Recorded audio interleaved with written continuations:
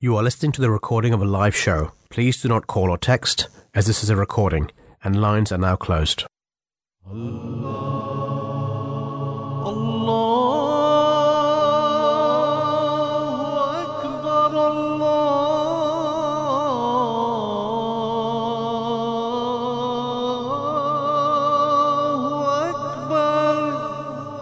You're listening to the Voice of Islam Radio, broadcasting on DAB and via the internet 24 hours a day.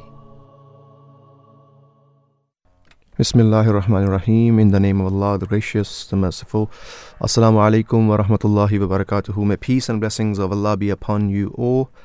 Welcome again to the Drive Time Show here at Voice of Islam, where we often bring you, two topics, discussing relevant topics as well as historical topics and many other topics, which are all important, of course. So today, the two topics that we have for you, and for your input, for your opinions, for you to call in and discuss. In the first hour, we'll be discussing a family in crises. We'll be looking at the impact of financial costs, all over the UK, especially in the West as well, we see. And in the second hour, we will be, the topic that we have is sports, a level playing field. With me, I have my co-presenter in studio, Fahim Nasir. Assalamu alaikum, Fahim. How are you doing? Assalam. I'm good. How are you? Good. Alhamdulillah. It's good to be back with you again, of course. Yeah. We're discussing, family, especially in the time that we're going through. This discussion is not something that we're having on this radio station, but this is something that's probably happening in every household, right? So what is it that when we're discussing this topic, especially with regards to the cost of living crisis, how it's affecting all parts of society, whether even the middle class now, right? They're the ones that's been hit the most. Definitely. So headlines, every day on its adverse impact. So what is it that you take from it? Do you have these discussions at home as well, or? Yeah, I think that it's a difficult time. I think that's been established by the cost of living crisis that's impacting a lot of people. And there's so many things. There's so many examples of the crisis that are happening. Lawyers are predicting that there's a rise in divorce cases, right?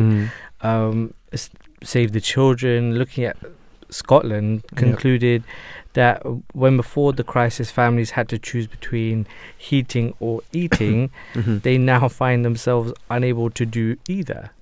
So it's not even about, hey, there's a choice between, hey, I've got to sacrifice this for this. It's I can't do either. So clearly there's a big change. And the Gingerbread Charity for Single Parents, they've warned that in March this year that 95% of single parents they surveyed had already been worrying about the cost of living crisis over the last 12 months, with 29% of those surveyed already cutting back on food and 36% on heating. So this is all before inflation went over 10%, and as we all know, the latest hike in energy bills. So I think what we're trying to discuss and understand is how can families cope during this time, right? It is very, very difficult for people, and there are various surveys done and all of these things. One I'm looking at right now, basically it's known as crisis fund. Basically provide grants for food, utility bills and other sort of essentials. And this report, the summary of it basically mentions that tens of thousands of families in their services are basically struggling to make ends meet. And what that means is basically more than 11,000 families and 26,000 children have been helped by this crisis fund.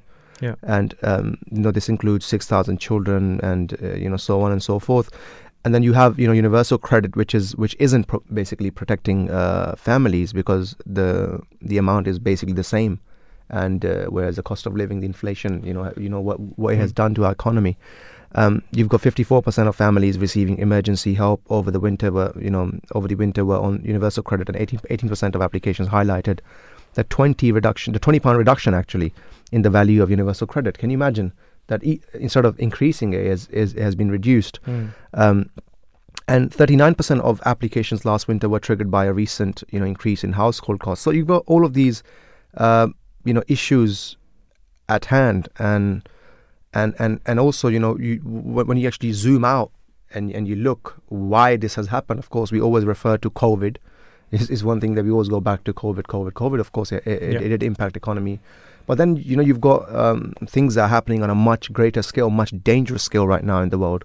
Whether it's, Ukraine, and Russia, and especially the involvement of the West in there as well. Yeah. So that has a huge impact, and it's had a spiral effect in a way.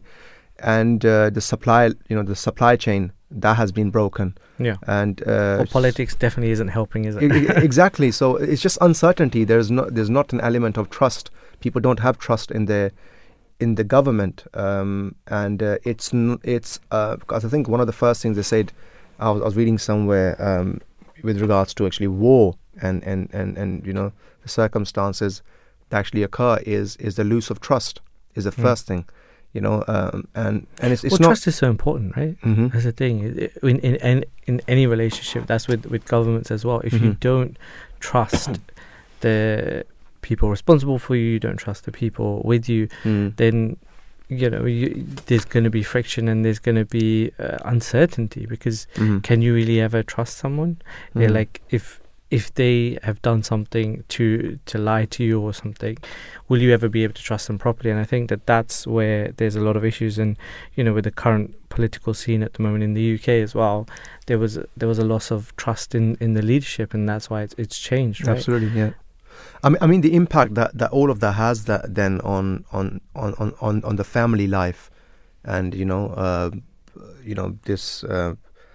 With regards to children and all of that, of course, the Holy Quran, speaks about this, and fundamentally, basically establishes, certain principles in place where it says that we know that from our perspective, we believe this, that that our rizq, we call it, right, and that doesn't just mean our food, but right, that basically in a wider context, it means our ability to do basically anything. Right, yeah. It basically comes from God, although you need effort and all of these things.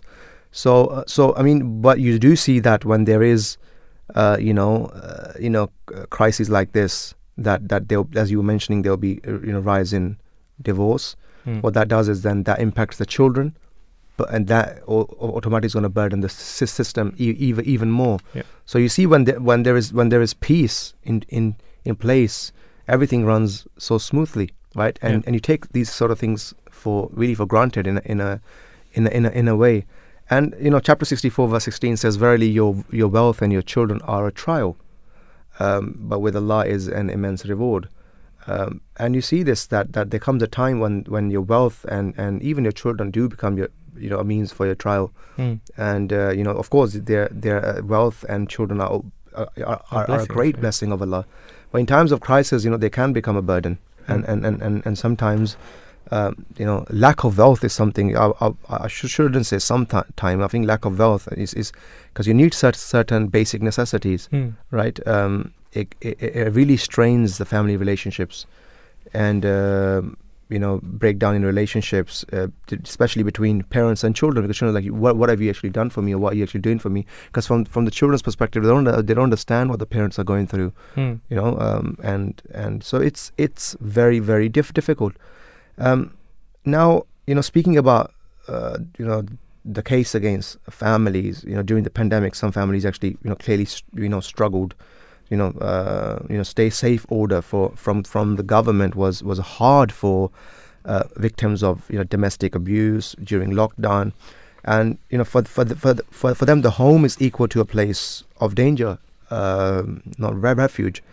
Well, that's sad, isn't it? Of course, I mean, I know that the lockdown was hard for everyone, right? But there are people who had situations where their house wasn't somewhere where they could feel safe. Yeah. And, we've seen the impact of that, right? Absolutely. We do want to discuss this further, but I think we do have a pre-recorded interview that we did wanted to play. We spoke to Dr. Josie Dickerson, who is a director, Better Start Bradford Innovation Hub and Bradford Inequalities Research Unit, to actually talk about the wealth inequalities and family time. So here's that interview. We've got with us this afternoon Dr. Josie Dickerson, who's Director of Better Start Bradford Innovation Hub and Bradford Inequalities Research Unit. Good afternoon, welcome. Assalamu alaikum and peace be on you. Dickerson, thank you for taking time out and coming on to our show. That's no problem. Thank you very much for having me. Could you tell me, you have looked into many aspects of health in Bradford and the surrounding areas. In what sense is Bradford still a deprived area? Bradford's a very vibrant and amazing city to live and work in.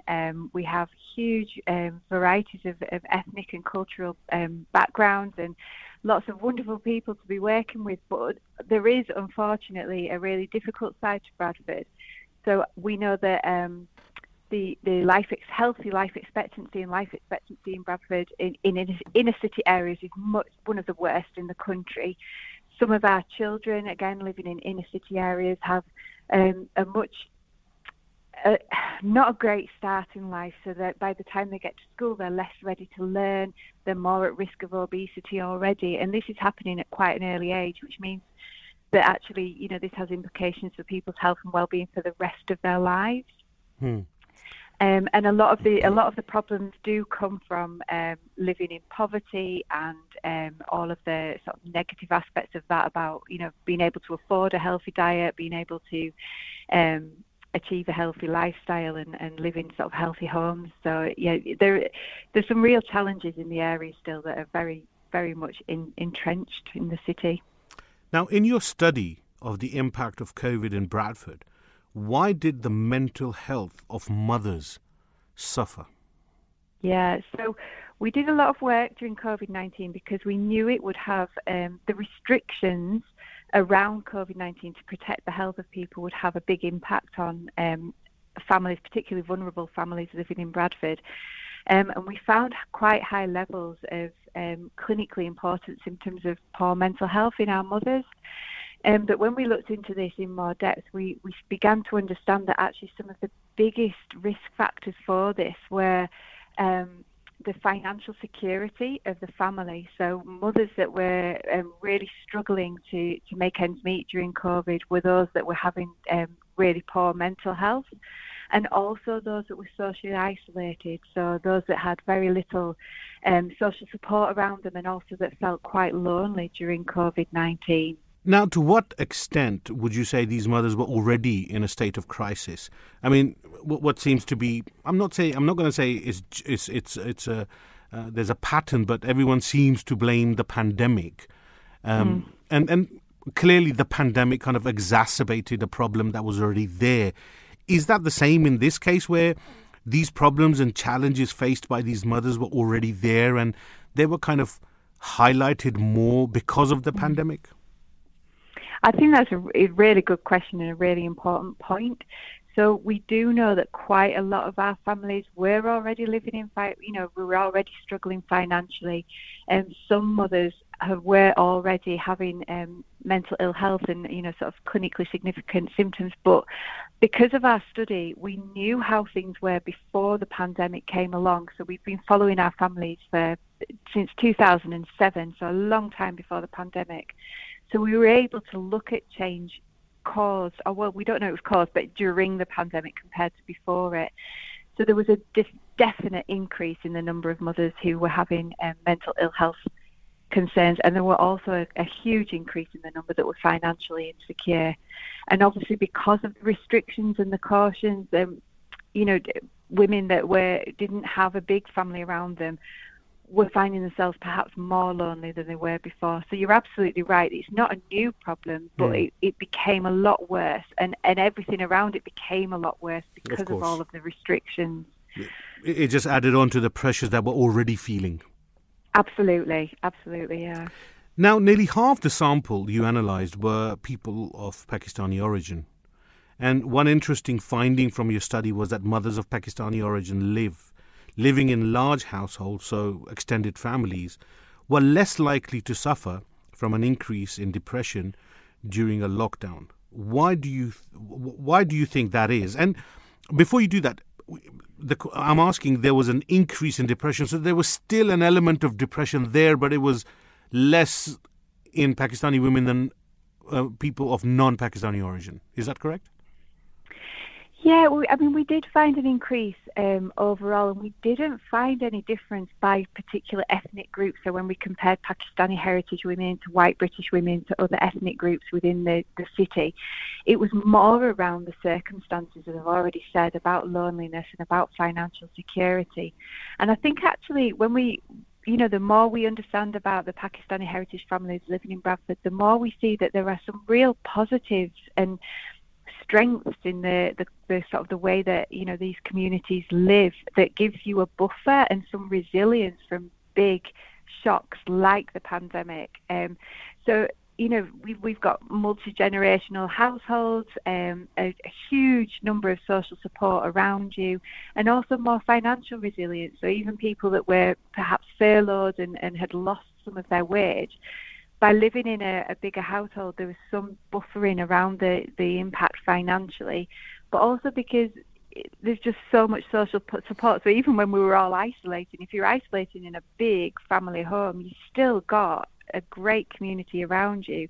Whereas some of our other families, and particularly perhaps, people that have migrated but don't have family in the area and don't have, strong friendships, were so isolated and without any other support to give them any financial aid or any emotional support. So I think we found this as quite a positive story to tell alongside this, that there are some real strengths of living, in the way that our Pakistani families do in Bradford. So the community spirit was kind of part and parcel of some of the remedial actions of some of the challenges faced due to the pandemic. I think so, and I think just the way that the community was already set up and working, with the big sort of multi-generational households and the way things were already there, absolutely. Now, what could be done to improve the situation of poorer families so they can be better coping with the current cost of living crisis? And I kind of want to add on and go on to kind of the first question I asked, where we talked about health. And we highlighted, and you highlighted rightly so, the economic challenges. But Bradford is it's a strong Asian community, but there are certain health conditions within Asian communities which are more prominent. Isn't diet and diet awareness part and parcel of the problem as well? I think it is. It's so difficult because there's so many different layers to this. But absolutely, we know that there are sort of more risk factors in certain. Cardiovascular disease, diabetes. And obesity. Yep. And obviously, that does relate to diet, but it also relates to your accessibility to food. We know, we work quite closely with the NHS and with the local authorities to try and share our learnings as quickly as we have them, so that they can implement the right interventions. So it's not just, it's about research, but it's also about working with the community about what works for them, but also then working with the providers of services to make sure that they're delivering them in the right way that are meaningful to the local community as well. And I think, there is a big concern around the cost of living crisis. Obviously, for some families, it's definitely restricting their ability to buy healthy food for their family. We also know that if you're not be able to heat your home, that increases the risk of mold and damp, which in turn can increase the risk of asthma in children, but also of respiratory problems in older adults as well. So there are some big concerns around, not just around the actual finances, but about the impact on housing, which will have more impacts on health. But, I think in Bradford we have this real strength of working with communities to prioritise our research and then feeding that straight back into the services that are there to try and support families through these crises. And so I think there's a real strength in the learning of the community, the research and the interventions, that means that what is delivered here will have more of a direct effect. So I know one of the interventions is about helping families to insulate their homes better so that they can afford to heat them in a more economical way and prevent damp and other bad consequences coming along. Dr. Josie Dickerson, thank you so much for taking time out and coming onto our show. I wish you a fantastic day ahead. May peace be with you. Thank you very much for having me. Welcome back. So this was the interview conducted earlier with Dr. Josie Dickerson, who spoke about the inequalities and especially with her, with regards to her research. A lot to learn there. Definitely, I think that there are so many different issues facing families these days, and she really alluded to a lot of the problems that we're going to discuss in this show as well. So it was great to have her on the show. Of course. So moving forward, we were speaking about the case against families, right? We were saying how during the pandemic, some families clearly basically struggled, and the government stay safe order didn't really help the domestic abuse cases, right? And for them the home was basically a place of danger and not refuge. So the ONS, which is the Office of National Statistics, the Office of National Statistics, said that the Metropolitan police received more calls for domestic related issues during the lockdown, or often coming from neighbours, than before. And after the first lockdown in 2020, reports in England actually revealed that deaths or serious injury of children linked to domestic abuse increased by a quarter. You have, Women's Aid 2021 report basically showing that 53% of adult victims of abuse said that their children were witnessing more abuse during lockdown, and over a third saying that the abuse was basically being directed towards their children. So you have all of these statistics in front of you, and it basically kind of goes to show that there is a spiral effect. Just as we see, we also often speak about peace, how it begins at home, and then it then transcends to a wider circle of society, and then on forth and on a national level and then international level. The similar thing you see basically going backwards. If there's international tensions, it comes to national to local to your home, basically. And you see that impact, right? And definitely, because I just wanted to allude to a point where you have international events causing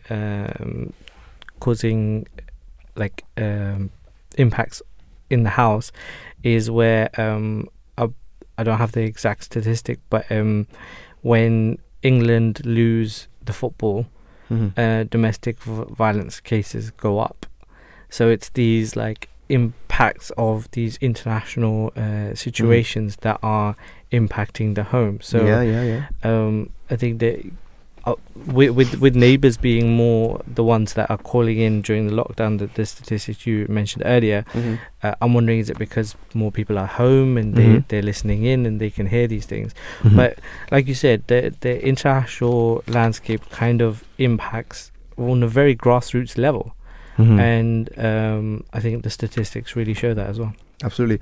And from the Islamic perspective, we always mention that this kind of behavior, it basically strains the family unit and risks punishment in the next life as well. I mean, you have chapter 39 verse 16 says, surely the losers will be those who ruin their souls and ruin their families on the day of the resurrection. Beware, that is surely the manifest loss. The current worldwide leader of the Ahmadiyya Muslim community, His Holiness Mirza Masroor Ahmad, may Allah strengthen his hand, has repeatedly directed Ahmadi husbands to be careful of their responsibilities as heads of households, and remember the rights of the people who depend on them. And he has reminded them to face the problems and find the best solution for it. And he basically says, face the problems and find the best resolution for them, rather than be part of the problem. Now, men are not given open permission to systematically violent towards their wives, and we will be called to account if found guilty of it. So what we're saying is that under no circumstances of financial strain or whatever it is, that a man has to turn towards violence, right? And this is not the answer to the problems. It's never the answer. It's never the answer. So we'll be going to our next guest. We have on the line Stacey Warren, who's the head of Insight and Influencing Directorate of Development and External Affairs Family Action. Assalamu alaikum, may peace and blessings of God be upon you, and welcome to the Drive Time Show. Alaikum salam. Thank you for having me. Thank you so much for taking your time out to join us today on our program. You worked on the Family Resilience Report, which basically looked at the effects of COVID on UK families. When you refer to, let's say, finances being a cornerstone of basically family resilience, is this simply about having enough money coming in? No, I think it's obviously a hugely important factor. But the choices that people have in how they can use that money they have, how regular and reliable sources of income are. So obviously there's been lots of talk in the past about things like 0-hour contracts. And then people's own financial skills for budgeting and investing. All of those come together to affect how finances affect resilience, how much you can save and be prepared for the unexpected. There's also something called the poverty premium, which is where people on lower incomes often end up paying more for basic goods and services. So that's things like prepayment meters or paying higher costs for insurance and things like that can trap people in that cycle. Right, and Stacey, how did going through the COVID crisis challenge families' self-efficacy? Yeah, so self-efficacy is it's one of those words that's not the easiest to sort of explain briefly, but it talks about how we can control or deal with the situations we find ourselves in, and the confidence and motivation we have, the belief we have in ourselves to affect how our goals and how we can move forward. So obviously COVID took a lot of decisions out of people's hands, many for the first time, such as how you could leave your house and which shops you might use. And I think that affected people's kind of confidence and motivation. We did sort of see that about a third of people felt less confident and motivated. And of those, 2/3 said their overall health suffered because of that. But then there were also people who realised that actually they had strengths they hadn't thought of before. They realised how adaptable they could be. We saw people that felt that they were actually more confident as parents, and we also saw in another piece of research that we did with Essex University that actually some people's relationships were strengthened, and that then improved their own sort of confidence and motivation in themselves to have goals for their family and move forward. Right, so could you kind of explain that relationship between motivation and confidence when building self-efficacy, because there's a distinction there, right? Yeah, so I think that confidence is needed as a first step, so that you actually believe that you believe your own actions will make that difference to the goals that you want to achieve. And without that confidence, we often found that people were then lacking the motivation to try and make those changes that would hopefully have that positive effect on life. The self-efficacy helps people actually make the change. But if you're not confident or motivated to do that, that really limits your ability to kind of make that change. Right. And in what way did you find families change their habits to actually improve their health? Because there's loads of stories about how people changed their health and really building home gyms, finding ways to make themselves better. So did you find that families changed their habits to improve their health? We did find it's quite a mixed picture, actually. So this the research we did was 4,000 adults with children under 18. So it's nationally representative, but a really mixed picture, pretty much split into thirds of people who were doing more exercising, then a third who'd sort of exercised less or stopped, and a third said they didn't really change at all. And kind of similar when we come to healthy eating, and bringing into that the kind of use of alcohol. But then we did see that there were quite a number of people who took up some form of activity, whether that was outdoor exercise or even just talking with families and friends as a way to improve their mental health. So yeah, a really, really mixed picture. And we don't we haven't had the kind of data to dig into the background of perhaps why that was. But we do know that things like finances affected people in that for obvious reasons. Of course. I mean, Family Action, offers something called a family line. Could you maybe tell our listeners, how this actually helps, families, how it actually helped families during the pandemic and beyond? Yeah, so Family Line is our free helpline service. It's open Monday to Friday. And it has text crisis support outside those times. And it was set up nearly 4 years ago now, 4 years in January 23. So it existed before the pandemic, but I think it really came into its own in the pandemic because it was a digital service. So obviously people couldn't necessarily access the other services they might normally be accessing. And the other side of it being that there are, I think, a large number of people during the pandemic and now during cost of living crisis as it is, who haven't needed support before but suddenly did and weren't necessarily tied into those other kind of traditional support networks. Or also sometimes we know from a survey that we've done on family pressures in 2019 that a lot of people in Britain think that other people need support more than they do. It's a slight stiff upper lip, I think, feeling there. But Family Line is that kind of listening ear for people. It's not a kind of hugely intensive service that you're signing up for. So I think that really helped people to just share what they were feeling. Makes sense. And lastly, what would you say to some of our listeners that are going through these difficult times? What would your last message be? I think it's to really understand they're not alone in that, and do seek that support out there. There's kind of a number of different things that, from grants to things like Family Line, to just talk about it, and therefore kind of draw into those support networks. It was interesting you were talking about that a bit earlier, people's support networks in Bradford and things like that. I think there's a lot of resilience in people's communities, but it's getting over that first hurdle sometimes to admit that we're struggling. Absolutely. Thank you so much, Stacey. It was a pleasure to have you on. Thank you so much for answering our questions. Thank you. Take care. Bye-bye. 0208687778. It's an opportunity for those that are listening to come in and give their perspective as to some of the experience, of course, or some of the practical steps that they're taking, which has helped them.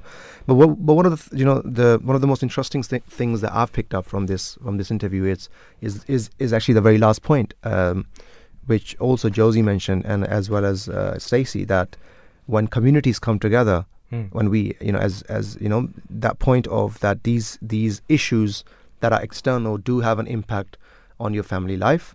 But if you flip that and you see and you say, because we're a family, we can overcome these issues. Yeah. So you see, it's just the perspective change, and this is I think this is exactly the case within the community as well. That when a community, you have communities coming together and helping each other, then there is that resilience, right, and build up, and of course a lot of good does take place. Yeah, and I think that, I thought the name Family Action was quite relevant in the sense that I think a lot of people mistake the fact that you need motivation to take action. It's actually action creates motivation. So with anything, if you there's the 5-minute rule or the 2-minute rule, where just anything that you need to do that you don't have any motivation to do, just sit down and try and do it for 2 minutes. And when you find that, in most cases, you will find that as soon as you sat down without distraction and started to do that thing, you will start to create that motivation, and you'll do it. It's like with anything, any sport, right? We're going to discuss it later, but any sport, if you start it, you'll and you stick to it, you'll start to see that it becomes easier, and it's more you're more motivated to do it. So, but yeah, definitely, I think that the community aspect is one we've experienced, right? Yes, no doubt. It was a great way to help us. Absolutely. So, I mean, moving forward, speaking about actually reassessing the impact of this this crisis on families, is it that simple? I mean, even the Office of National Statistics basically admitted that the rise in reporting of domestic abuse cases during lockdown is part of a trend which had begun in 2018 before the pandemic. And others have pointed also that it was money problems that put families under pressure during COVID. And a study of 572 families with preschool children in Chicago, led by Ariel Khalil, found that it was loss of income that led to parents' depressive symptoms, stress, diminished sense of hope, and negative interactions with children. But I think I do have another take on this particularly. We in the West, or those people that have never seen adversity in their life ever, yeah. Of course, this would become an issue for them, right? But those that have seen adversity in their life and have overcome that adversity, yeah. they have learned that whenever adversity will come, they will be able to. So I think as we were discussing earlier, that it directly links with our perception or how we understand things. In the Holy Quran, a very, very famous verse is La yukallifullahu nafsan illa wus'aha. We often mention this. Allah the Almighty does not burden a soul beyond his capacity. The whole idea of mental health problems and these things increasing, of course they will. But I think it's just the matter of perspective. Someone who does have mental health problems and to an extent where he needs medical help should take medical help. Are you getting my point? Yeah. But my point is that we need to do whatever we can, because we have the ability within us. Allah the Almighty has given us that defense mechanism does kick in, is to come out of that mindset as much as we can. For instance, if you're going through those hardships, of course we have an element of prayer. We always have that helps, no doubt. That community element that we spoke about, communities coming together, and especially within the one of the positive things within the Asian community is the fact that the family support. There are many negatives too, but one positive which is huge is family support. If the son's not doing well, the father will help, or the mother will help, or the brother will help. Right. So these things are there. But I think what I was saying earlier, although there are research out there that says that money or financial difficulty is a huge factor in domestic issues, divorce, etc. I think there is another. I think there's another factor, which is the inability to actually understand what they're actually going through, and that they can come out of it. So I think from my personal perspective, is more to do with the inability to understand that situation because they've never been in that situation. Yeah. What is your view? Yeah. So I agree. I think that experience will always help, right? If you've lived a life of ignorance, so to speak, of any sort of issues in your life, then you're quite lucky, and you'll probably find it harder to go through these things. But I think that's where Islam comes into it, right? That Islam teaches you that with God's help, you can achieve anything, essentially, right? So I think that understanding that and believing that, hey, we can get through this, and I think family is a big part of that. And you mentioned that sometimes it can be a bad thing. Of course, like families can bring issues as well, but just having that support, knowing that you're going to go home to someone, that you're going to, that it's not just me who's dealing with this problem, I've got others with me who will unconditionally, in most cases, help you. Yeah. I think that's a really big factor. Very interesting. True. I mean, yes. Well, I couldn't agree more. I mean, speaking about then, I think the housing crisis and the family support. We know that most crises are basically short and sharp, and if we take crisis to mean something that is an upset in a steady state, causing a disruption in a family's basically usual pattern of functioning, then the housing crisis in the UK can also be seen as a chronic crisis. It has been going on for decades, but has stopped many adult children from moving on and buying their own houses, buying their own homes. Many reasons for it, but it means that today you have to pay about 9.1 times their annual salary to actually buy a home. Wow. And most young people cannot even afford the 10% deposit that's actually needed.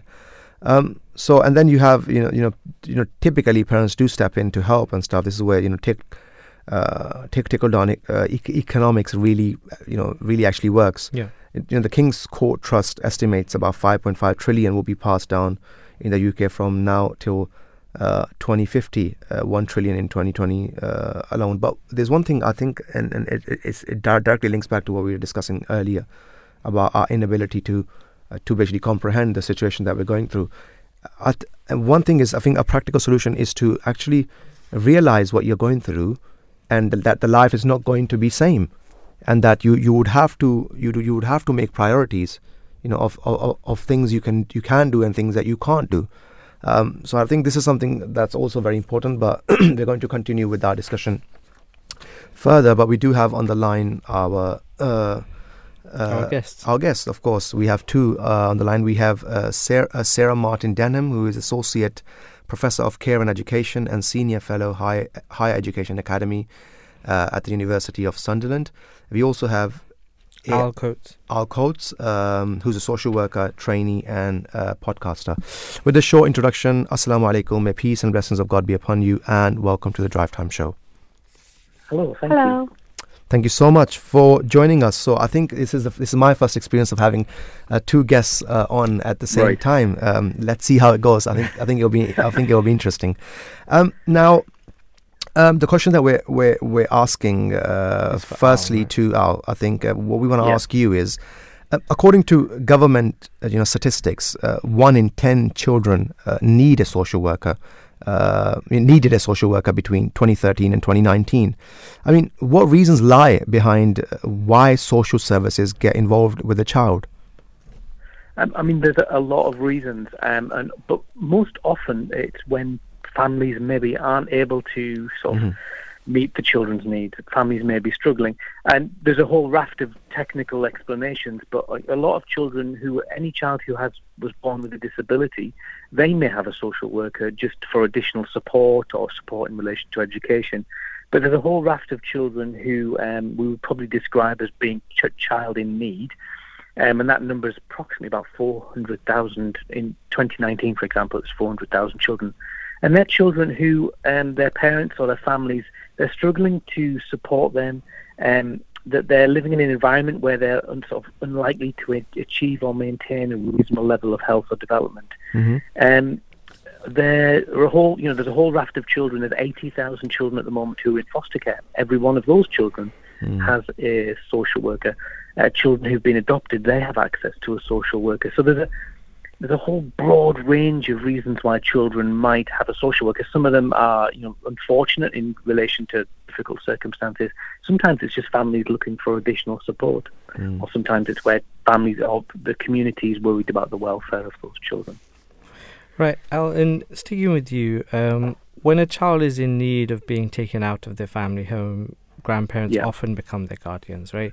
And what impact does this have on family relationships between the guardian parent and their adult child, and the struggling parent and their child? Yeah, I mean, I think it all depends really on the circumstances of why a parent can't care for their child. Often that may be difficult circumstances. A parent maybe there's mental ill health, maybe there's issues around poverty, maybe there's issues around neglect or drugs and alcohol misuse, issues around dependency. And they can often mean that those children have experienced high levels of adversity, and the social workers are concerned that their needs not being met. In those circumstances, that can be really stressful on a family. Grandparents obviously distressed for their own children, but also their grandchildren, and prioritizing the needs of their grandchildren. So in those cases, often that can cause a fracture. So the grandparents are torn between the needs of their children and their grandchildren, and sometimes that can be difficult relationships where if they're trying to get their children to behave a certain way or to do better, or they're worried about them. So oftentimes it creates really complicated dynamics within families where grandparents, sometimes elderly, thinking, I didn't sign up to look after my grandchildren, but I don't see that there's another choice, and stepping in to what is a difficult circumstance to support their children. So it can be really difficult. I mean, sometimes, and that can go on for years. Maybe you take a 3-year-old, your grandchild, and you've got them till they're 18. You've got them for the rest of your life. But in the midst of that, you've got your own children with needs that maybe, they may be experiencing mental ill health. So it puts an enormous strain on grandparents. And at the moment, it's a really uncertain number of families that are living like this. Currently, we think there's about 200,000 children in the UK who are living with grandparents, and sometimes it can be older siblings, aunties, uncles. So it's not, grandparents bear the brunt, but it can be other family members, aunts, uncles, siblings. Very interesting. But we do want to come to Sarah now. We wanted to ask you, Sarah, why was, family group conferencing actually set up, and how does it actually work? Hello there. Yeah, so family group conferencing originated in New Zealand, and it was designed as an intervention, as a family-led approach to preventing children entering the care system. Really what Al's talked about before, about families struggling and having difficulties. So with the family group conferencing approach, it has an independent facilitator, so not attached to children's services, but we'll go out and speak to the families, build a different type of relationship, and talk to them about what this approach will involve. So that facilitator kind of will speak to everybody in the family's network. So it could be they would speak to the parents, the grandparents, if they've got people in the community who are involved with the family. And what their purpose is really is to bring everybody together to attend a meeting and to try and come up with a plan that makes sure that the children's needs are met and that they're safe. So that plan's developed, and it's in a way that the family lead that, so they are very involved in the decisions with the understanding that they know their family the best and what their needs are. And as part of family group conferencing, everyone's encouraged to talk really honestly and openly about what the issues and challenges are, but also what the strengths are that they can bring to that family, so how they can work together to support the family in the best way they can, in the hope that it'll prevent escalation and needing further intense support from children's services. Right, Sarah, and you started to mention it, but in what ways can a family group plan empower families? So in my study, I spoke to 25 people who'd been involved across 15 families in a family group conference. And it was actually during COVID-19. So it was really interesting, and the family group conference didn't take place in a physical building with everyone around a table. They had to kind of adapt for some of the meetings and do them in other ways. So what came out really clearly in the findings was that the family group conference gave them ownership, and it helped them feel empowered to find solutions. So they could often, not in all cases, in most cases, they would come together and they'd talk about the difficulties. So it could be things like a social worker had commented that the house wasn't to an acceptable standard of living. So they would decide together, look, what can we do together? I'm good at decorating, I'll come and help you decorate. I'm good at organising, so the grandparent might have gone and helped organise. So they would work together, and that giving that kind of responsibility back to the support network, for the families that I spoke to on the whole, it really, really benefited them. There was only some families, a handful, where they felt it didn't go well, and they felt that was where there wasn't somebody in the family group conference who was taking charge and saying, look, these are the problems and this is what we need to do. Or where there was tension in a family, so where relationships had become so damaged because the intervention hadn't happened at the start point of difficulties arising. So there was irreparable damage done between parents or parents and grandparents, for example, or where there was a child in the conference and the child didn't have a positive relationship with one of the family members. But on the whole, it had a really positive impact, particularly where there was WhatsApp groups, for example, set up so the families could do check-ins on how the parents were doing and how the children were doing. That's very good. So lots of practical advice, worked really well. Very interesting indeed. I mean, lastly, we do wanted to ask both of you, how can we actually ensure that we give, children a voice when actually trying to, assess the right kind of support for a family in crisis? Oh, sorry, I couldn't quite hear that. Yeah, so I think the important thing that came out in the various studies I've done is making sure that you find the right way to give the children a voice. So not all children are going to want to articulate verbally. So building a really positive relationship and getting their voice in a way that they feel able to, whether that is through drawings, whether it's through photography, having a conversation with a trusted adult, or other creative ways. So I think it really depends on finding out the way that that child wants to engage and share their views and feelings about what happens next. Thank you so much. And what do you think, Al, on this question of giving children, voice to try to assess their right, to try to assess the right kind of support? Yeah, I mean, Sarah's answer was spot on, and the only thing I would maybe add to that is that children are really smart, but we've got to be conscious that children are very loyal as well, and so oftentimes sat in a room full of adults that they feel loyal to, parents, grandparents, aunts, uncles, finding out what they want can be really it's sensitive work, and you've got to create space and listen to children in relation to being loyal to a parent, but also being able to articulate what they want and what they're worried about.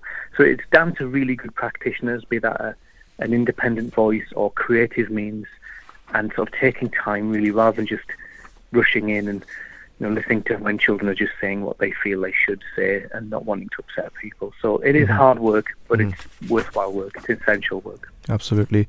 Thank you so much to both of you. And I think it was a wonderful discussion, especially having both of you on at the same time. We had, it went really smoothly. Thank you so much for joining us. Thank you. Take care. Bye-bye. Bye. Bye-bye. 0208687778. So much to learn. Although me and Fahim were discussing that, how the hour is going to go, but we only have about 2 minutes to go. So much to learn. I think one of the things that I have picked up is the importance of family unit. Yeah. I mean, we in our Asian settings don't really appreciate the amount of granted, don't we? Yes, the amount of support that we have without actually asking for it. Right, and of course, you have one aspect of that where, one aspect which both Al and Sarah referred to, of giving children the voice and actually trying to understand what they want as well. Yeah. Because in that environment, we have seen that they don't really have that decision making element. If you get what I mean, to a certain, they can be influenced, right? Yeah, they can be really influenced. So I think that aspect, if learnt, then it's a very, very beautiful sort of environment where you have protection, where you have these elders to learn from their experiences, and also to be able to do something new. And I think from the parents' perspective, they should be open to that. They should be open to new ideas and new ways of approaching things. Yeah, because crisis essentially can have all sorts of impact, and there should always be ways for us to try and make sure that we tackle those with resilience. And religion can play a very good part in that.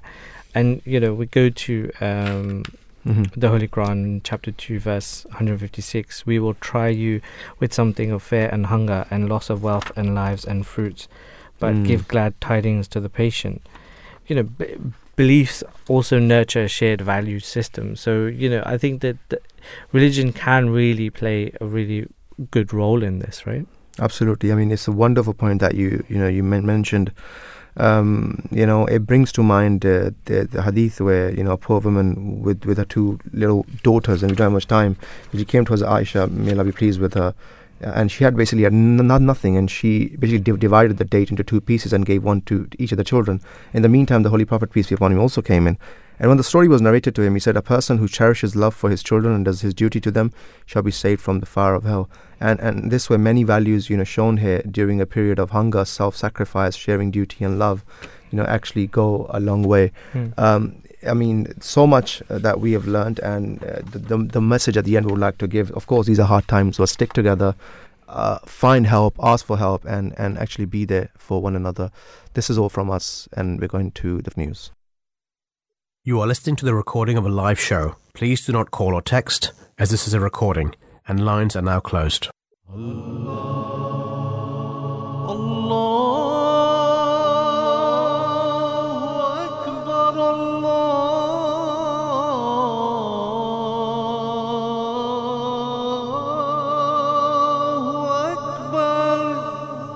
You're listening to the Voice of Islam Radio. broadcasting on DAB and via the internet 24 hours a day. Assalamu alaikum wa rahmatullahi wa barakatuhu. May peace and blessings of Allah be upon you all, and welcome back to the second hour of our program, where in the second hour we are discussing sports, a level playing field. Sports pertains to any form of competitive physical activity or game, and that aims to use, maintain, or improve one's physical ability and skills while providing enjoyment to participants, and in, of course, some cases, entertainment to spectators. In some cases, and in commerce, a level playing field is basically a concept of fairness, and this is the idea that is used a lot in sports ethics, appropriately enough, since it is a sporting metaphor. And a level playing field is basically a situation in which competitors are required to follow same rules and are given an equal ability to compete. Now this means that no matter what the rules are, as long as they are applied equally and impartially, the playing field is still level. In sports, equality is also of vital importance. Everyone should get the same resources, same support, same information, same equipment, same choices, same coaching, same rules, and same facilities. Recently, sports and policy decisions have shown to be just as good as pulling people apart. Now, sport offers a national identity, uniting countries nationally and internationally. It can be used, to shape values and morals within society. So sports, can also break down social barriers, as we know, stereotypes and prejudices. Whether it is football, tennis, kickboxing, or sprinting, there is something particularly exhilarating about watching top athletes compete. So the global sports market, basically, if you think about it, reached a value of nearly 388.3 billion in 2020. Wow, how huge is that? It's massive. And when it comes to sport, I actually talking about this on my way here. I heard that India have decided to pay female cricketers the same amount as male cricketers. Oh wow! So there's that side of things. But I think here what we're trying to understand and realize about sport is it a level playing field? Mm-hmm. And I think that sports. I know you said that sometimes. Are you saying that no one wants to come and watch you play weekly football? Real, is that what it is? No, what I mean is, but when your team loses, it's not really pleasant, is it? So no, definitely. And with the World Cup coming up as well, you can see the change in just everyone's on a buzz, and everyone's like thinking, hey, everyone bands together. So I really appreciate the point where that sports offers like a national identity, and you see the England flags and whatnot everywhere. And I think that another case where I've seen this as well is actually with Islam, is Mohamed Salah. Like people, I think the Liverpool are you a Liverpool fans, fan? I'm not. Okay. But I've heard that the Liverpool fans have a chant that if he keeps scoring more goals, they'll become Muslim, or just like something like that, where it just kind of breaks down that barrier. So I thought that was really interesting, that people who may not necessarily have heard of a religion or had any association with it would have learnt about it through the fact that through sport and just a particular player demonstrating their belief. Very interesting. So talking about sports. Of course, from the Islamic perspective, we are reminded that all human beings are, created by the same process and hence are equal, right? But also Allah the Almighty says in the Holy Quran that, "O mankind, we have created you from male and female, and we have, put you into different tribes and sub-tribes that you may know one another. Verily, the most honourable among you in the sight of Allah is he who is most righteous among you. Surely Allah is all-knowing and all-aware." This is, the Islamic, principles with regards to equality and justice, and the fundamental principle, as I was mentioning, to root out any sort of racism, was firmly reiterated by the Holy Prophet, peace be upon him, at his last pilgrimage, which we often mention, where he a short time before his demise, he said, "O ye men, your God is one, your ancestor is one. An Arab possesses no superiority over a non-Arab, nor does a non-Arab over an Arab. A white is no way superior to a red, nor, for the matter, a red to a white, but only to the extent to which he discharges his duty to God and men. The most honored among you in the sight of God is the one who is most righteous." Again, reiterating that point, that verse of the Holy Quran. This statement, clearly indicates that the real measure of greatness is the good we spread and the good we bring to other human beings. And these are, speaking of, fundamental values of fair play. If you could tell us a bit more about that, because there are fundamental values of fair play, and there's fair competition, there's respect, there's equality, gamemanship. Like, for example, I'll go through them. So fair competition, to enjoy the fruits of success, it is not enough to win. Triumph must be measured by absolute fair means, honesty and just play. Respect, fair play requires unconditional respect for opponents, fellow players, referees and fans. You often see referees being berated, and it's good that they can give cards for that, using the football example. Equality, competing on equal terms, is an essential in sport. Otherwise, you can't really measure it properly, right? You can't say that this team or this person is better than the other. And gamesmanship, without breaking them, players may bend the rules and use questionable methods to gain an advantage. Gamemanship exists at all levels and in many sports due to the media coverage. Many examples are seen in elite sport. For example, this tactic actually backfired on the Brazilian player Rivaldo in the 2002 World Cup match. I don't know if you remember seeing it. He's faked his injury where he clutched his head after another player had kicked the ball at his legs. So unless he's connected, unless his head's connected to his legs in some way, I don't think that was what the case was. So using these tactics will always backfire, in my opinion. I think that cheating never helps, and ensuring a level playing field is important. And sport without doping, that's another reason, another fundamental value, right? Fair play means not cheating but taking any sort of drugs or doping. There's been so many cases where athletes have been called out for that. And then with the integrity, practicing sport with a sound and ethical framework is vitally important if you aim to be a true champion. Because then, if you don't have that integrity, you will feel it as a champion. You won't really have achieved it. I think there's many films that discuss that issue too. And solidarity is important, to support each other and share feelings, aims and dreams. Mutual support brings mutual success on and off the field. You need to ensure that there's solidarity. And lastly, tolerance. The willingness to accept behavior or decisions you may not agree with develops your self-control. And ultimately, that could be the deciding factor when it comes to winning or losing. Absolutely. And I think one of the one point that I did want to mention is when we look at people, that when we say he was great or he was the greatest, let's say, talking about Muhammad Ali, who's famous boxer, often described as one of the greatest boxers. It was just not his ability to box, right? There was a lot of other things. His whole demeanor, how he spoke, his political and cultural impact, right? And his values, his stance. So I think one of this is something that's also very important, is what you actually stand for, right? Now, speaking about discrimination in sport on basis of gender, we know that female athletes, players still face harassment and discrimination in sports.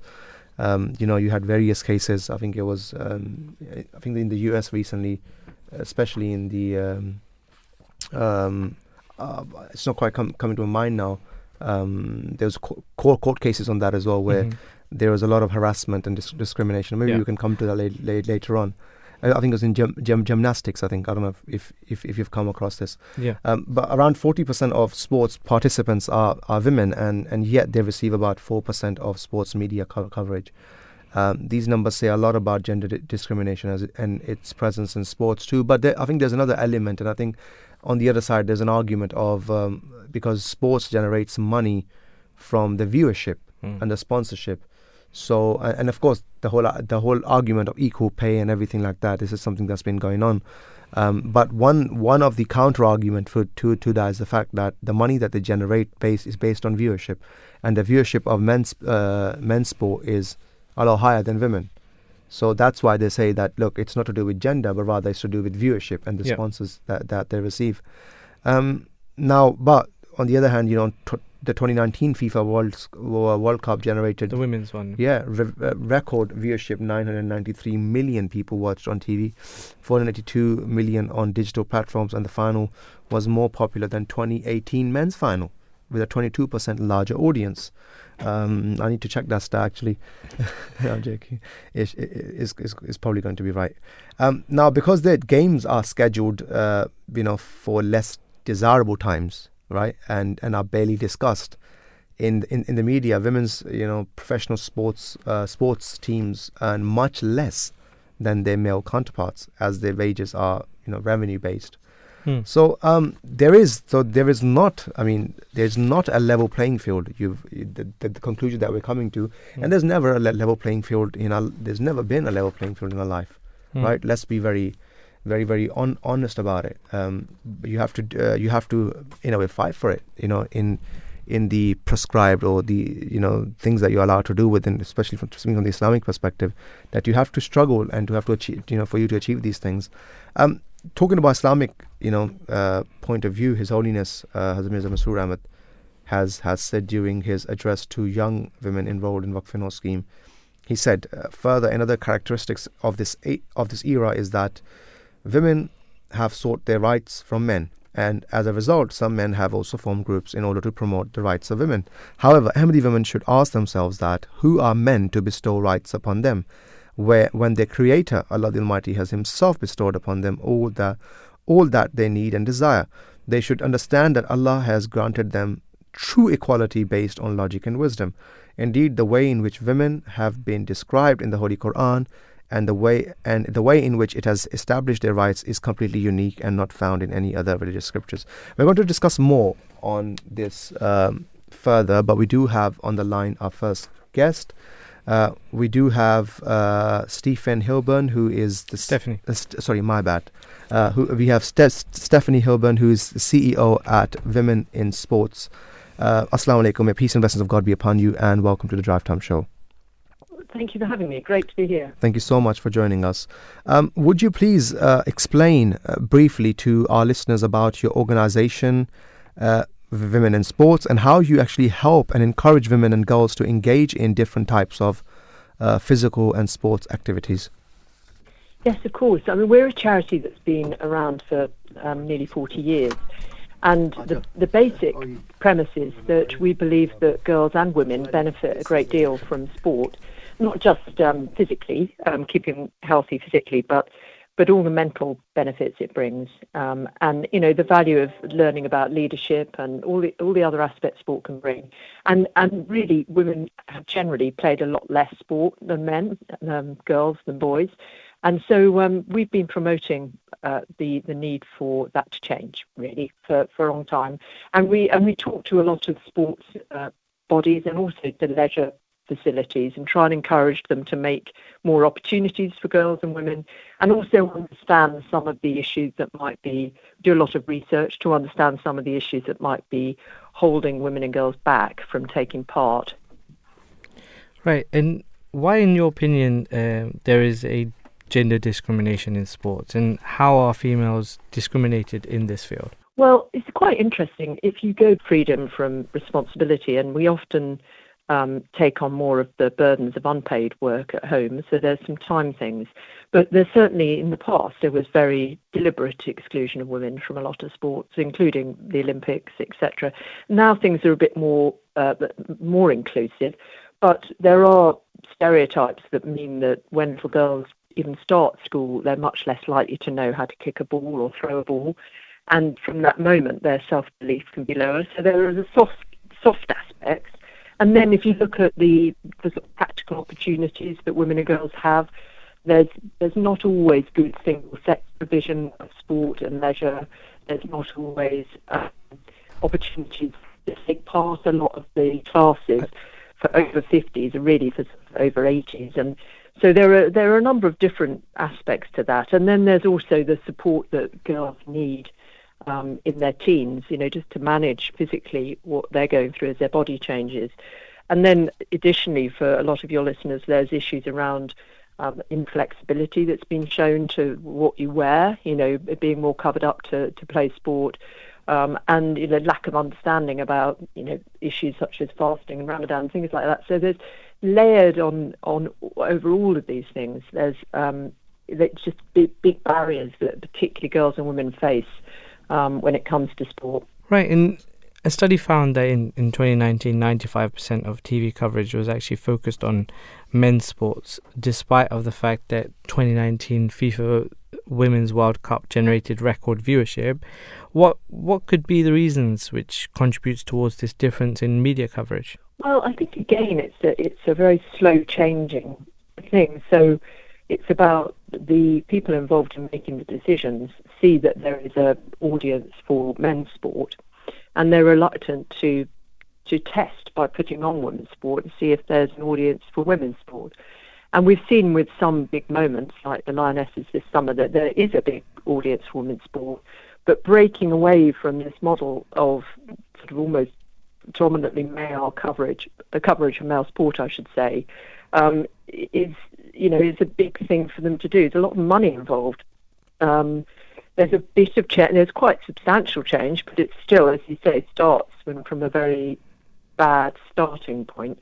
So I think that's what's happening. What we found is as soon as the coverage increases, like it did for football over the summer, girls, what we hear on our radio, and it does make girls feel it's normal to play sport and to be able to dream of reaching the top, which is something that girls and women have not really been able to do for any team sports until very recently. Right, and why are the female players or athletes paid less as compared to their male counterparts, and what do we think we could do to eradicate this disparity?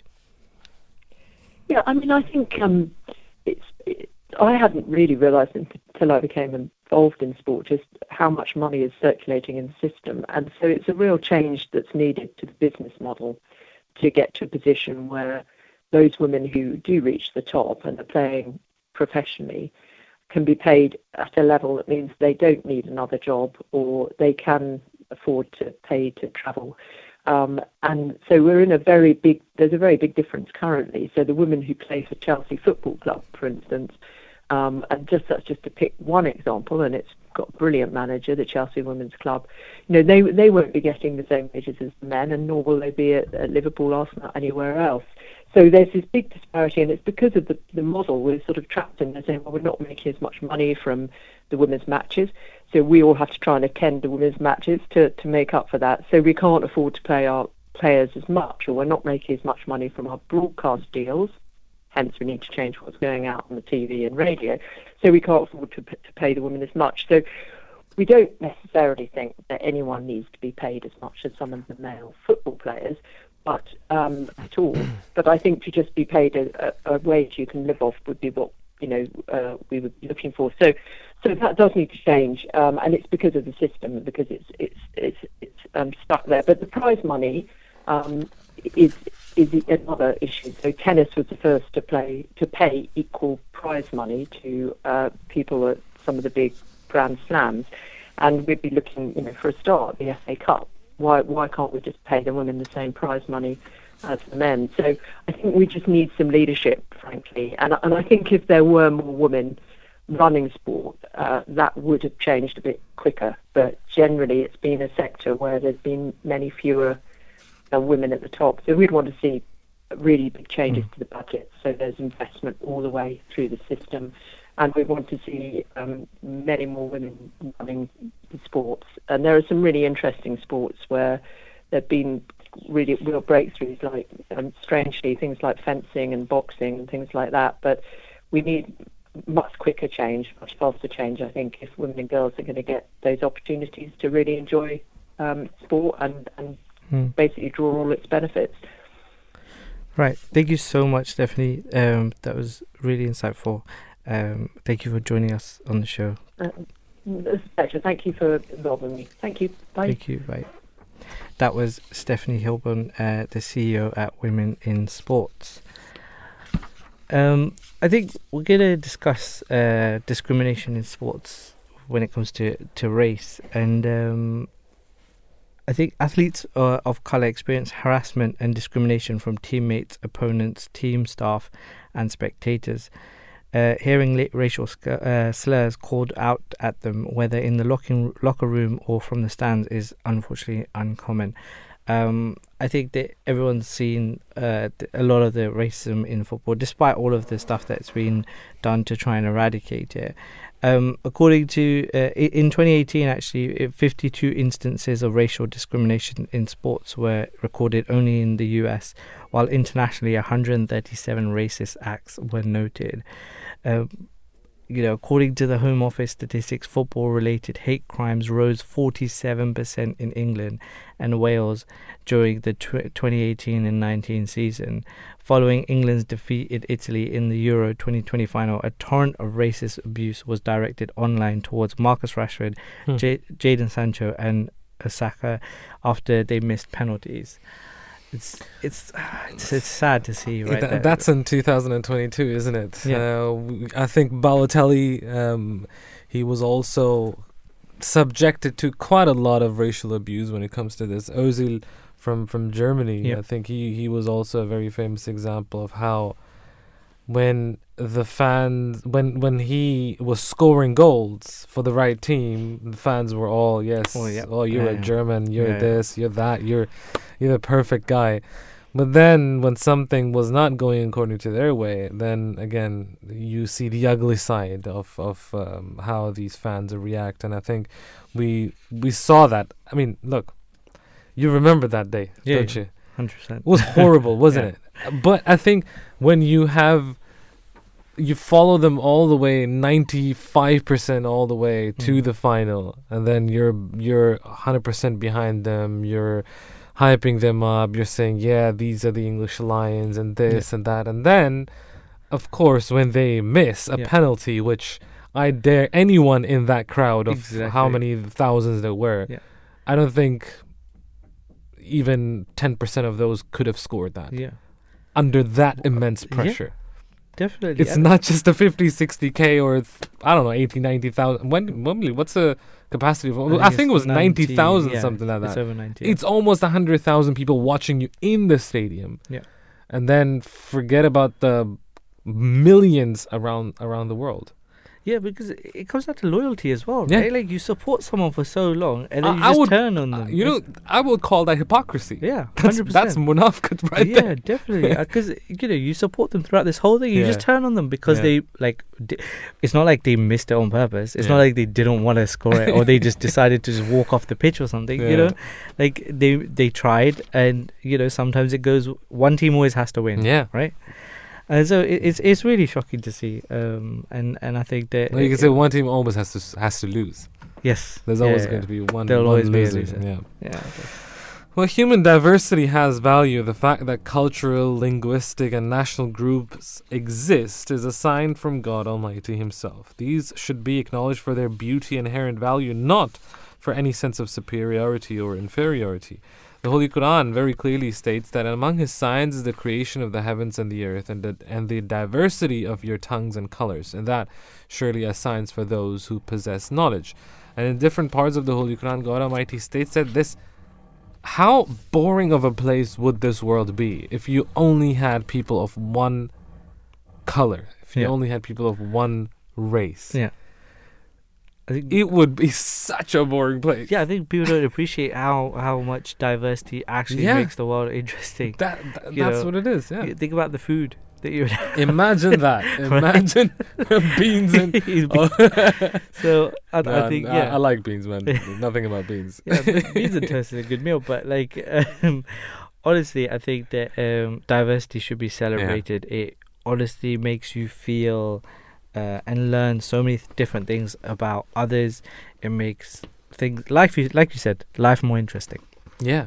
And to be discriminative of someone, I was reading, I was listening earlier. They were saying about how certain children have been given. They've been discriminated about their hair, and there's things that certain cultures and individuals can't actually change about their hair, but they have to conform to this certain thing. And when it comes to sport, racism, why go to someone's color, right? Like why make that, like, fair enough, you're angry at that person or whatever it is, but why do you have to bring that race into it? You know what? Look, I'm not a big football fan, but I remember watching the World Cup, and depending on which country you're in, for example, if you are here in the UK, you're watching the English team play. Yeah. The way the fans will react, of course, they will be very, very selfish. They will be very English about their comments. When I was watching the last World Cup, I believe it was in Germany even before that. Rio? I think it was two World Cups ago, 8 years ago, roughly that time. And I was in Germany. It wasn't nice. Let's just say it. I felt very uncomfortable with the comments that were made about the opposing team, with the comments that were made about the referee, with pretty much everything. So I felt really, really uncomfortable. Although it was borderline racism, very, very borderline. But I thought about this many, many times, and I thought to myself, you know what? I think as long as you're not a hardcore fan of a sport, you will probably not understand the psyche of those people who are supporting their team in that way. And then I had a similar experience with English fans who were watching, I think was it Euros or something like that. Again, we're talking about British Asians, though. Not even Caucasians. And again, those comments not nice. And I just couldn't understand why that is. But I think that's my only kind of conclusion that I've come to. But you're absolutely right. There's no room for, why come to that? Because everything else has gone out the window. Definitely. And I think it's a lack of education. Lack of education. And I think at that moment, I don't know what happens with people. Well, I think it's passion. Well, people, it's passion, because it's like, I think a lot of people see sport or some of the teams that they follow like religious. Yeah. It's like there's that religious element to it. So like we would be passionate about defending Islam in a way, right? So I think that there's that passion that just fuels into, but then they compromise themselves because they don't, like, it doesn't teach them the values that necessarily a religion would. And I think it's being uneducated will mean that you need to come at some other angle using something like race to discriminate. Resort to that you low resort level. to that low level, exactly. in my opinion. Our next guest for today is Keith Nicholas. We will call him Sensei Keith Nicholas. He teaches Aikido, Judo, and Jiu-Jitsu. Sensei Keith Nicholas, good afternoon, peace upon you, and welcome to the Draft Time Show. Good afternoon, man. Thank you for having me. Thank you so much for joining us today. Now, I've heard about Judo. I've heard about Jiu-Jitsu. There's some people who might not have heard about Aikido. I want to ask you, Sensei, would you like to tell our listeners about yourself? What inspired you to take up the sports? What was the reason behind it? When did it start? What inspired you? Okay, well, I used to live next to a youth club, which used to also be a police club. And in the evenings, they had loads of stuff for young people, so I joined in, the usual games. And they used to have judo and kendo, so I decided to have a go at that. Loved it. That was 60 years ago. Oh, wow. And I stayed with that club for 55 years. I was a senior youth worker there. promoting the martial arts as a community activity. I used to teach it in other places as well, in schools and colleges, local schools, and other youth clubs as well as youth centres. Because I think there was a need for people to do something constructive rather than just, kicking the ball around. Yeah. Now, I want to ask you something, and I have my own views about this as well, having spoken about this topic in regards to another subject. Are you satisfied with the level of sports facilities available for the children in the UK at the moment? And if so, or if not so, what do you think can be done to improve in this regard? Yeah, okay. Well, I feel strongly about this as well. I do believe there is a lack of sporting activities for young people. I think a few years ago they discouraged competitive sports. And I disagree with that. I think to build character and spirit, people need to compete in a proper way, of course. Yeah. So yes, I think we need to push for more sporting activities in schools. But whether this will work or not, I don't know. The thing is, I've spoken when we spoke about knife crime, for example. This is also always one of the points that is raised, that if you go back 20 years, 15, 20 years, you had youth clubs, you had libraries, you had YMCAs, and you name it, where the youth had a way to connect with others. They had an outlet, they had a place to go. And right now, when you see closures of libraries, you don't have that many youth clubs anymore. And if you do, there is a charge to it, which some kids simply said they just can't afford it. So they have to look for alternatives, and then, of course, the arms of the bad company are wide open to welcome them. Sensei, I want to ask you that, is there any advice that, in keeping all of this in mind, is there any advice that you can give to parents, how they can get involved and encourage their children to be more physically active? But at the same time, I want to ask you as well, what is it that you would like to tell parents why parents should get their kids involved in sports in the first place? Well, first of all, it's a good way of staying healthy. It promotes camaraderie. It makes people come together. In my dojo, for example, I do encourage parents to get involved. Most of the young people actually come with parents. Yeah. So I try, and the children are treated as adults or small people. So the idea is for young people to respect the older generation, as well as the older person to respect young people. So I think the only way we can go forward now is for parents to perhaps lobby their MPs and local councillors to provide more youth activities. And one thing you mentioned earlier on about years ago there was a token payment, but if someone couldn't afford it, they were allowed in.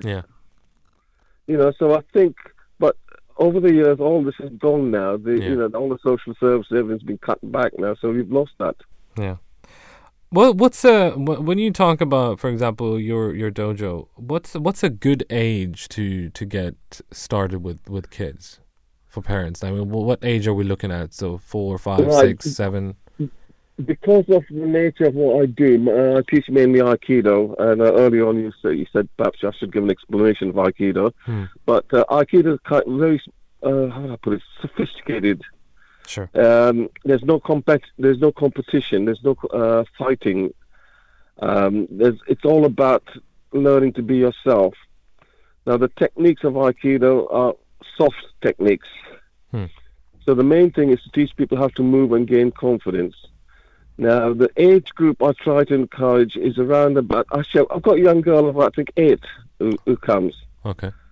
But I prefer them from 9, 10 so they can grasp the basics of the techniques. Sure. Judo is a good sport for children under that age because it's going to be fun. it's grappling, and it can be done in a safe environment. Wonderful. All right, wonderful. Sensei, one last question that I have from my side is, we were just talking about abuse and race. Do you think that people from minority background, they get an equal opportunity and fair treatment to, excel in their preferred sports here in the UK at least? Well, I've heard a lot of complaints even in the media about this sort of thing, but to be honest with you, I think it's just general lack of sporting activities availability. If they had more active sports, then I think more people from all backgrounds can get involved. So I don't think it's, particularly minority groups that are being left out, to be honest. Okay. Well, thank you very much for your time, Sensei Keith Nicholas, who teaches Aikido, Judo, and Jiu-Jitsu. Thank you very much for your time, sir. Great to talk to you. Thank you. Thank you very much. 0208-687-7878. Now, one thing that we also need to take a look at, and I don't like to use this word on radio, but I rate this society and I rate this part of the world for including people with disabilities and normalizing things for them. Yeah. Which I know that in certain countries around the world, it's not such a common thing to see. I mean, for them to be part of the workforce, for them to have facilities where they can go, gyms, you name it, anything that you need to have a normal life, where you don't feel that you're a burden on society, where you feel that you're independent. You can do independent, do exactly. everything yourself. And so discrimination in sports on the basis of disability is something that we want to talk about as well. One of the least talked forms of discrimination in sports is namely that topic, and this is the disability discrimination. Persons with disabilities, they often face societal barriers, and disabilities evoke negative perceptions and discrimination in many societies, as I said. And there are around 11 million disabled people just here in the UK, which includes people with physical, with visual and hearing impairments, and people with, of course, learning difficulties. The participation of disabled people in sport is significantly lower than that of non-disabled people for all age groups. Yeah, the UN Convention on the Rights of Persons with Disabilities is the first legally binding international instrument to address the rights of persons with disabilities and sport. Article 30 of the convention addresses both the mainstream and disability-specific sport and stipulates that states parties shall take appropriate measures to encourage and promote the participation to the fullest extent possible of persons with disabilities in mainstream sporting activities at all levels. And I think that's really interesting. I think it's really important because and it's born quite a couple of very good role models for disability in sport as well. We've got Ellie Simmons, OBE, who's the swimmer. Like Ellie is a 4-time Paralympic champion. Yeah. She made her debut at Beijing in 2008 and won 2 gold medals and broke 2 world records at the London 2012 games. She was awarded an OBE for it, and the other one is David Wire, CBE wheelchair athlete, who has won a total of 6 gold medals at the 2008 and 2012 Paralympic Games and has won the London Marathon on 8 occasions. 8 occasions. That is crazy. He was born with a spinal cord transection that left him unable to use his legs. I think it's so impressive, and enabling people to compete in this way. Actually, this made me think of a question. Actually, I had for you earlier, Razak. What do you think about the competitive thing that the sensei mentioned? Do you think that sports should be competitive? Because I was thinking about that, and enabling even people with disabilities to be competitive. Why not? I think if it's done within proper means and having set limits and rules and regulations, isn't that what sports is all about? Yeah. It doesn't matter what sport you do. If it's not competitive, why are you doing it then? Right. For what's the reason behind it? I mean, You can have physical sports as well as online games. Yeah. Even if you play FIFA, I mean, on your PlayStation or whatever, it's competitive. Yeah. It is going to turn out competitive, and that's what I think. That's what drives you as well to succeed and to. Do you find that actually that competitiveness is what takes you up a gear That's and will make you achieve things? That I'll you tell wouldn't you one necessarily thing. do? If you, for example, I play badminton and I play football on once a week. Again, I'm nowhere close to being good or anything like that. But I know that if I'm on the weaker team and we have to play a team which is stronger, you will see a side in yourself that you probably didn't know existed. So you will work harder. You will observe more. You will learn more. And you might even end up winning against the stronger team because you as a team, as a weaker team, apparently, you worked on it harder. And that's exactly and that's how you learn. And I've observed this. A friend of mine told me this, that if you play for the sake of, okay, I'm going to play a weaker team or I'm going to play a weaker opponent so I win, you're never going to learn anything. You will stagnate. Yeah. There's no progress. But if you get beaten by the other guy over and over again, you're going to be like, oh, come on, man. I really need to work on my game here. Definitely. And I've when I was younger, I used to play with older children. Yeah. And I generally felt that made me better, even though I'd get pushed and shoved.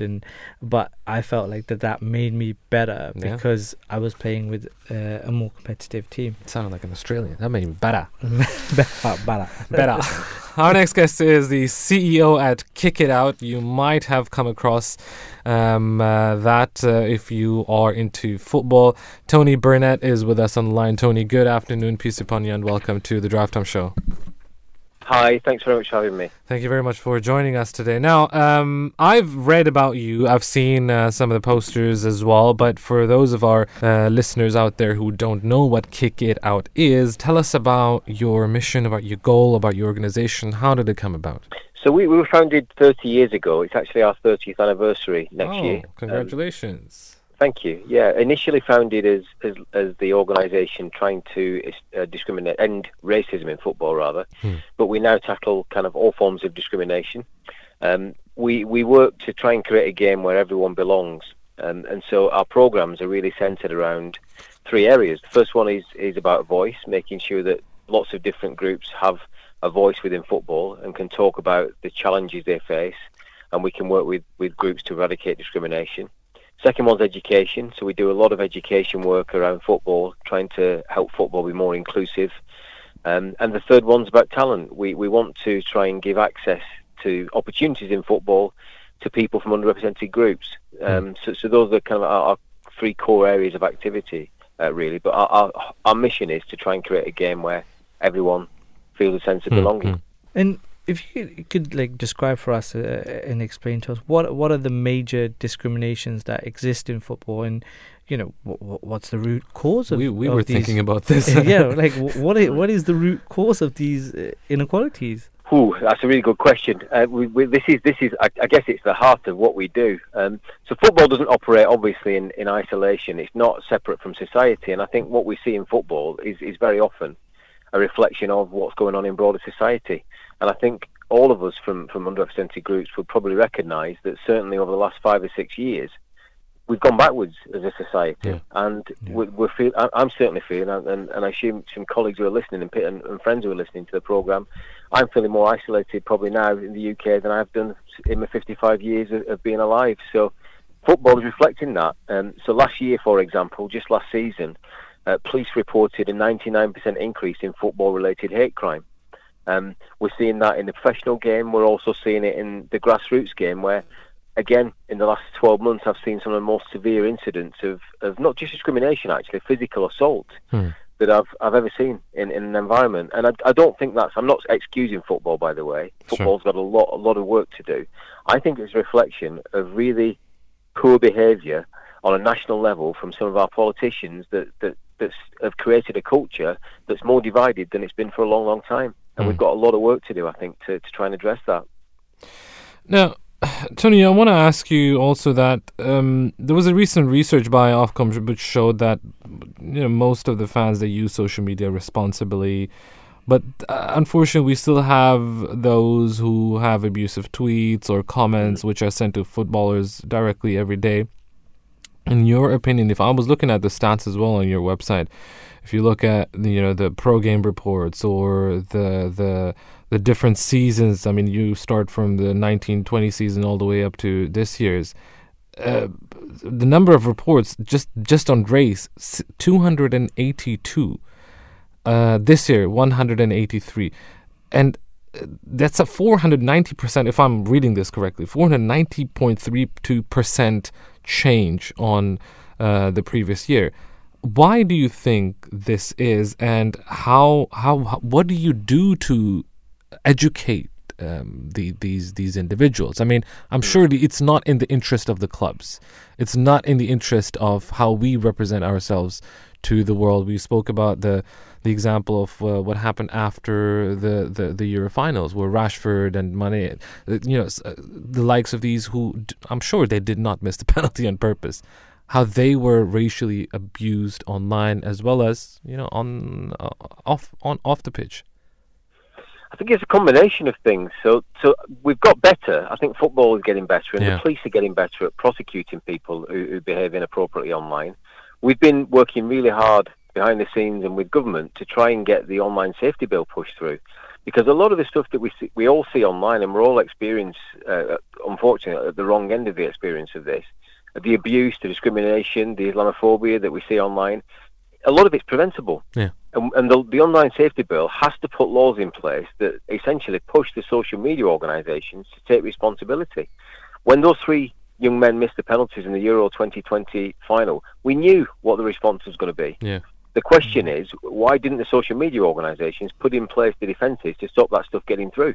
Because anyone in that stadium who was non-white, and a lot of white people, and I don't mean that to sound discriminatory, as a black man, I knew straight away what they were going to get. Yeah. I turned to a colleague and said, prepare for the barrage now. Wow. So if we knew that, and we were having conversations about it for weeks, why did the likes of Twitter and Facebook not put the preventions in place to stop that stuff getting through? That's very interesting, yeah. And then the other thing, from an education perspective, education's got a huge part to play. Ourselves, we work with organisations like New Gym Sports to raise awareness around some of the issues, particularly around Islamophobia within football. But we work with a range of partners across other areas to try and make sure that, as much as possible, the education is out there. But I also think let's be really clear now. We're in 2022, and I don't want to make excuses for people. Education's absolutely got a part to play. But there's enough information out there if people really want to engage and understand people who are different. And the ones who tend to perpetrate these appalling behaviours are the ones that are choosing to. They're choosing to be discriminatory and abuse people rather than educate themselves. But education has got a part to play, and we'll use that wherever we can. Lastly, there on this topic, there was, I was looking at when Mo Salah came to Liverpool, how that changed the perception, specifically when it comes to Islamophobia. But now having so many players from different backgrounds, everything is international. It doesn't matter which country you go to, there will always be a team. Every team will be a mix of different people from different backgrounds, from different religions. So on that level, here in the UK, does that make a difference if you have, let's say, Muslim players, for example, if you support Benzema, you have Pogba, you have, Mo Salah, the example that I gave, and so many more just here in the Premier League. Does that make a difference to the fans? To the fans, I don't know, actually. It's a good question. I mean, I think Mo Salah is obviously a huge hero for Liverpool fans. And so I think it obviously helps from Mo Salah's perspective that he's such a world-class player, probably one of the top 3 players in the world. And I think fans tend to hide any kind of issues when you're dealing with a world-class player. I do think if I look at what's happened in football over the last couple of years around Islamophobia, I think organisations like New Gym have done a huge amount.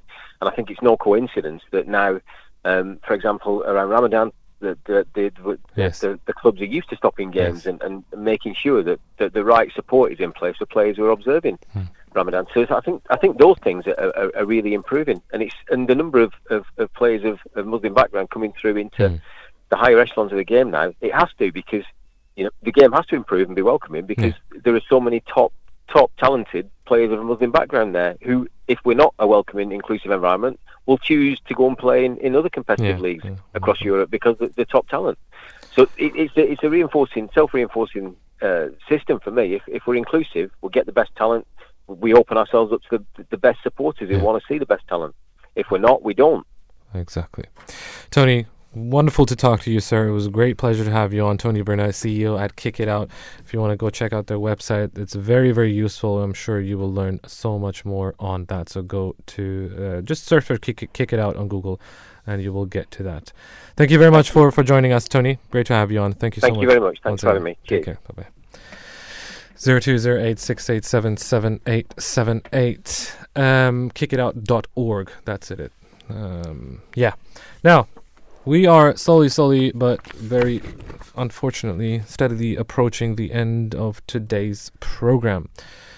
But before we do that, I think we want to recap a little bit some of the things that we've mentioned, and want to thank our guests as well who came on today to speak about this very, very interesting topic. Actually, Fahim, 5 minutes we got left. We were just talking about people with disabilities, and you mentioned some of the names, David Weir and Ellie Simmons, OBE, who accomplished things that I don't think I would ever be able to get even close to. I mean, London Marathon, I'll have to practice for that in a couple of years.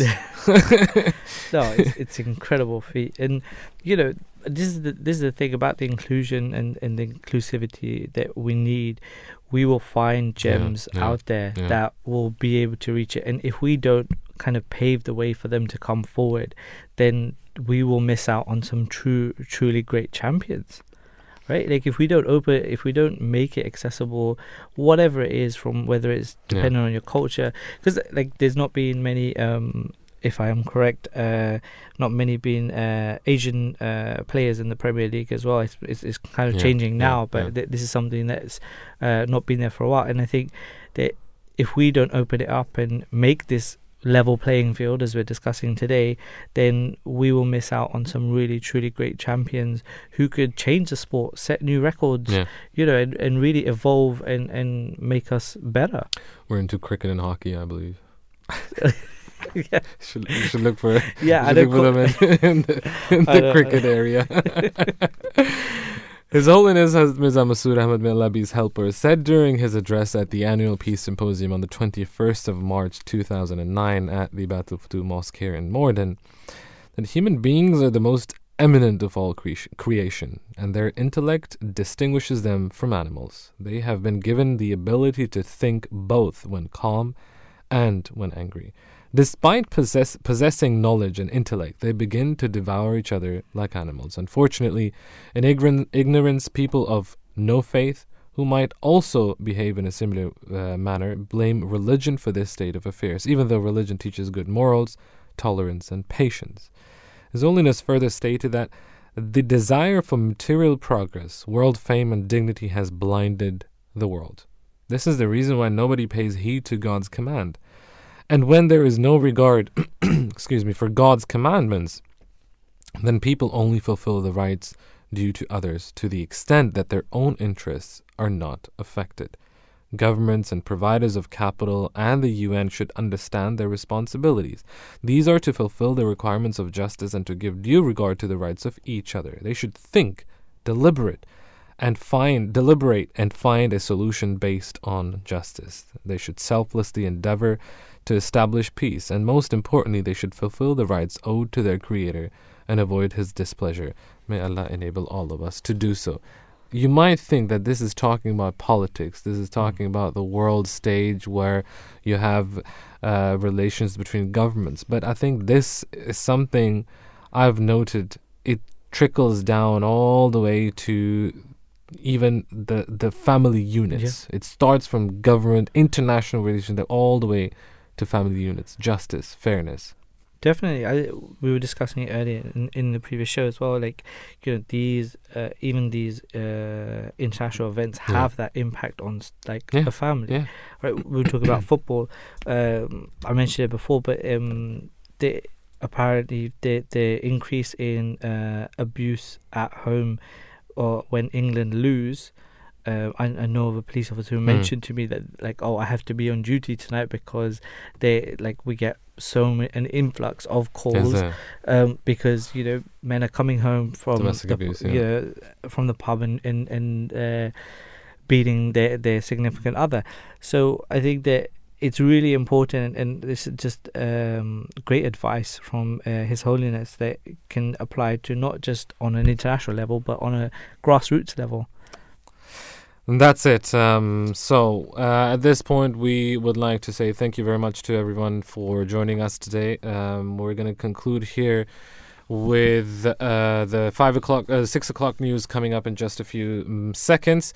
Thank you very much for joining us today. Thank you very much to Nabila Shah and Durasamin Mirza, today's researchers and producers. Jazakallah to all of you for listening. And I thank you so much to all of our guests for today. Stephanie Hilborn, Sensei Keith, Nicholas and Tony Burnett for the first half of the program, and Josie Dickerson as well as Sarah Martin Denham for the first half of the program. Thank you so much for joining us today. We'll be back tomorrow with another show from all of us here at the Draft Time Show and at Voice of Islam. Thank you very much for listening in, and have a great evening and a good night. Assalamu alaikum wa rahmatullahi wa barakatuhu.